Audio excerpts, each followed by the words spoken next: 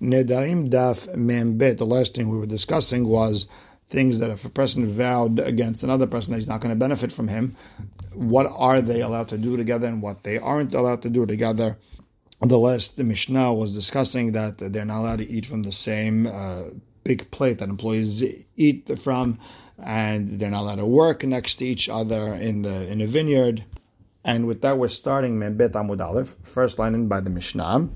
Hamudara ana'ah mehavero. If a person, they vowed that they're not going to benefit from each other, lifnei shevi'it, if he made the vow before the Shemitah year, then eno yored letoch sadeo, then the person vowed upon cannot go into his field onto the Shemitah year. Now, even though during the Shemitah everything is free, everything is hefker, you're allowed to eat whatever you want, you can't go into his field because it was asur to that person, and therefore ve'eno ochel min hanotot, and he cannot eat from the fruits that are leaning over the gate into Reshut Harabim, even though they're hefker. Still, since the vow was already before the Shemitah year, he has a right to make it asur on him. Uba shevi'it, and if he made the vow on the shevi'it year itself, at that point, eno yored letoch sadeo, he cannot go into his field. But he's allowed to eat from trees that are leaning, where the leaves are leaning towards Reshut Harabim. They're in Reshut Harabim. Since they're hefker, then he's allowed to eat it because he cannot be oser the fruits them. He could be oser. He could prohibit him from coming into this field, but he can't prohibit him from eating fruits that are hefker. Now, nadarem eno ma'achal lifnei shevi'it.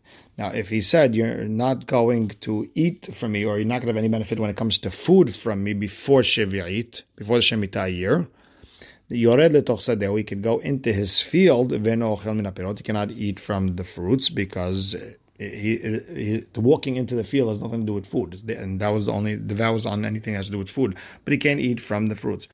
But if he made the vow that you can't have any benefit from me, anything to do with food, if you did it on a Shemitah year, then Yored ve'ochel, he could go into the field, he could eat from the fruit, because he can't prohibit fruits that are hefker.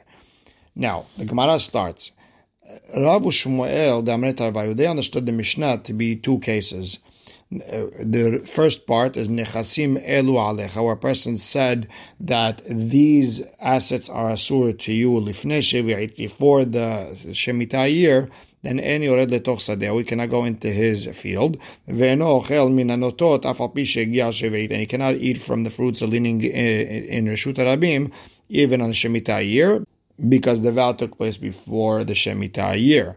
Ve'im b'shebi'it nadar, but if he vowed on the Shemitah year itself, and yored letoch sadeo, we can't go into his field. Aval ochel min hanotot, but he's allowed to eat from the fruits leaning towards Reshut Harabim. So that's the way Rav and Shmuel explained it. Rabbi Yochanan ve'Reish Lakish, but they both explained the Mishnah as one case. If a person said nechasaya alecha, if a person said my assets are asur to you before the Shemitah year, lifnei shevi'it, if it's before Shemitah, and yored letoch sadeo, he can't go into his field, can't eat from the fruits leaning toward Reshut Harabim. However, higia shebi'it, when the Shemitah year comes, can't go into his field, he's allowed to eat from the fruits leaning towards Reshut Harabim. And it sounds like this is the mahloket. The Rav Shmuel Sabre, Rav and Shmuel hold Adam oser davar sheb'shuto afilu she'yetze mishuto, that a person is allowed to prohibit something that belongs to him, and the prohibition will last even after it leaves his possession. And that's why they explain the second part of our Mishnah, where he swore after the Shevi'it came. Now they hold, a person cannot prohibit something that's his possession after it leaves his possession. And that's why they explain that the Resha is talking about before the Shemitah year, and the second part is when the Shemitah year came.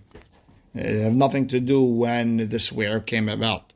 The problem is, V'tizbera, does it make sense to say that Rabbi Yochanan and Lakish hold that a person cannot prohibit something after it left his possession? Is there anyone who holds that you cannot prohibit something that's yours after it leaves your possession? Imken, if that's the case, then why does Rabbi Yochanan and Lakish hold that a person said nechasai alecha, that my assets are asur to you, niflige, they should argue in the same situation as Rav and Shmuel bin Chasim Elu.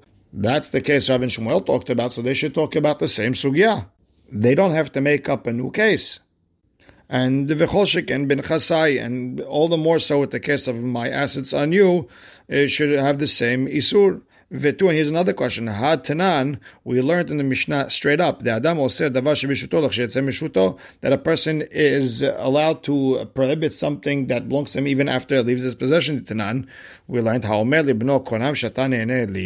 that a person said to his son, I vow that you're not going to be able to benefit from me. Met, and the father died. The son can inherit everything from the father. Because at this point, once the father passed away, it's not the father's anymore, it belongs to the son. Al pi din Torah, it's officially the son's.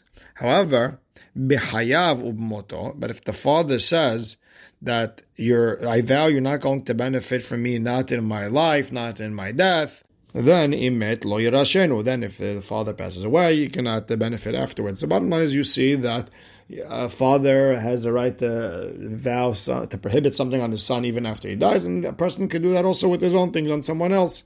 That you could prohibit something that belongs to you even after it leaves your possession. The Gemara says, no, shani hacha. No, this is different. Why? Because the father explicitly said it's asur to you now while I'm alive and even after I'm dead. So it's different. So now the Gemara really goes back and says that Rabbi Yochanan Lakish, really they would agree that a person could prohibit something that belongs to him even after it left his possession, unless the person says it straight out. But the Mishnah didn't say that over here. Rather just said nechasai alecha, or it said nechasim elu alecha, and that's why they hold you cannot prohibit something after it left your possession. Bottom line is mikol makom kasha. Still, the first question is still up. Why they have to switch it from nechasim elu to nechasai alecha? Why they have to switch the language? So ela, you have to explain bin chasim elu kule alma lo plige. When you say bin chasim elu, these specific assets are asur to you. Everyone lo plige. Nobody argues that he is allowed to prohibit something that even after it left his possession. Ki plige bin chasai. The mahloket is really when it comes to my assets on you. Rav Shmuel Savre, they hold lo shana nechasim elu, lo shana nechasai. Doesn't make a difference what you say. Nechasim elu, nechasai. Adam oser. A person could prohibit something even after it left his possession. Rabbi Yochanan Resh Lakish, they argue. Savre, they hold nechasim. If a person says these assets, then Adam oser. A person could make it asur. Nechasai, but when you said my assets on you, and Adam Oser, a person cannot prohibit it after it left because it's not yours anymore. But now the Gemara turns back and asks a question. Okay, could we really say that according to Rav and Shmuel, when someone says Nechasai Alecha, it's still asur after you left the possession? Does anyone who says Lo Shana Nechasim Elu, Lo Shana Nechasai, doesn't make a difference what the person said. It's always going to be asur. V'hatanan, we're going to learn coming up in the Mishnah. Ha'omer lahavero konam letoch betcha shani nechnas. The person says, I vow I'm not walking into your house. Sadecha shani lokeach, I'm not buying your field. Met, if the guy passes away, or he sold to someone else, then mutar.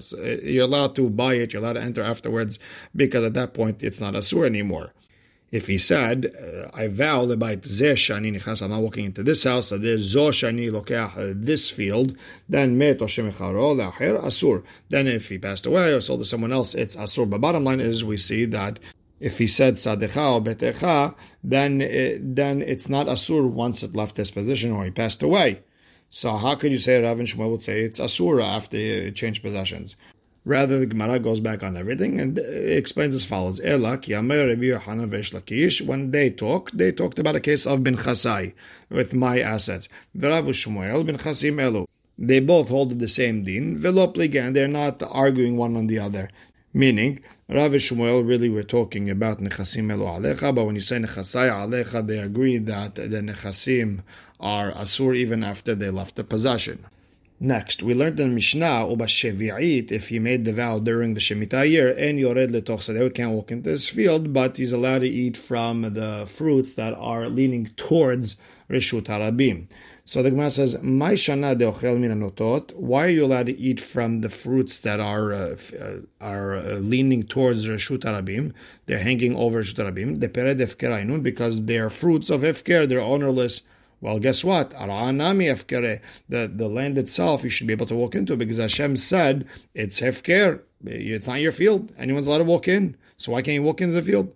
So Amar Allah explains. We're talking about a case where the trees are standing by the border, and he could just take it even when standing outside. And the Torah allowed him to walk into the field only to take fruits. But over here, since you could do it in a way where you don't have to walk into the guy's field, then just do it that way and don't go inside. And that's why it's asur to walk into the field. And the Ran explains, but if you have no choice but to go in, that's the only way to get to the fruits, and you're allowed to go in. Now, here's another answer. Rabbi Shimon ben Eliakim Amar. Now, even if it's the fruits that are inside, the problem is you're not allowed to go in because Gezerah Shemei Sheba Amida. We're worried that if you go in and you're going to get the fruits, you're just going to hang out there for another couple of minutes and speak to this one, speak to that one, and at that point, it's asur. Meaning, when the Torah was mafkir the man's field, it was mafkir the man's field only for you to walk in, get the fruit, walk out. Anything extra is already asur. And that's what the Mishnah was talking about when it said you're not allowed to go into his field. It's that extra time. But really, technically, he would be able to go in to get fruits. And we'll stop right here. Baruch Hashem le'olam. Amen ve'amen.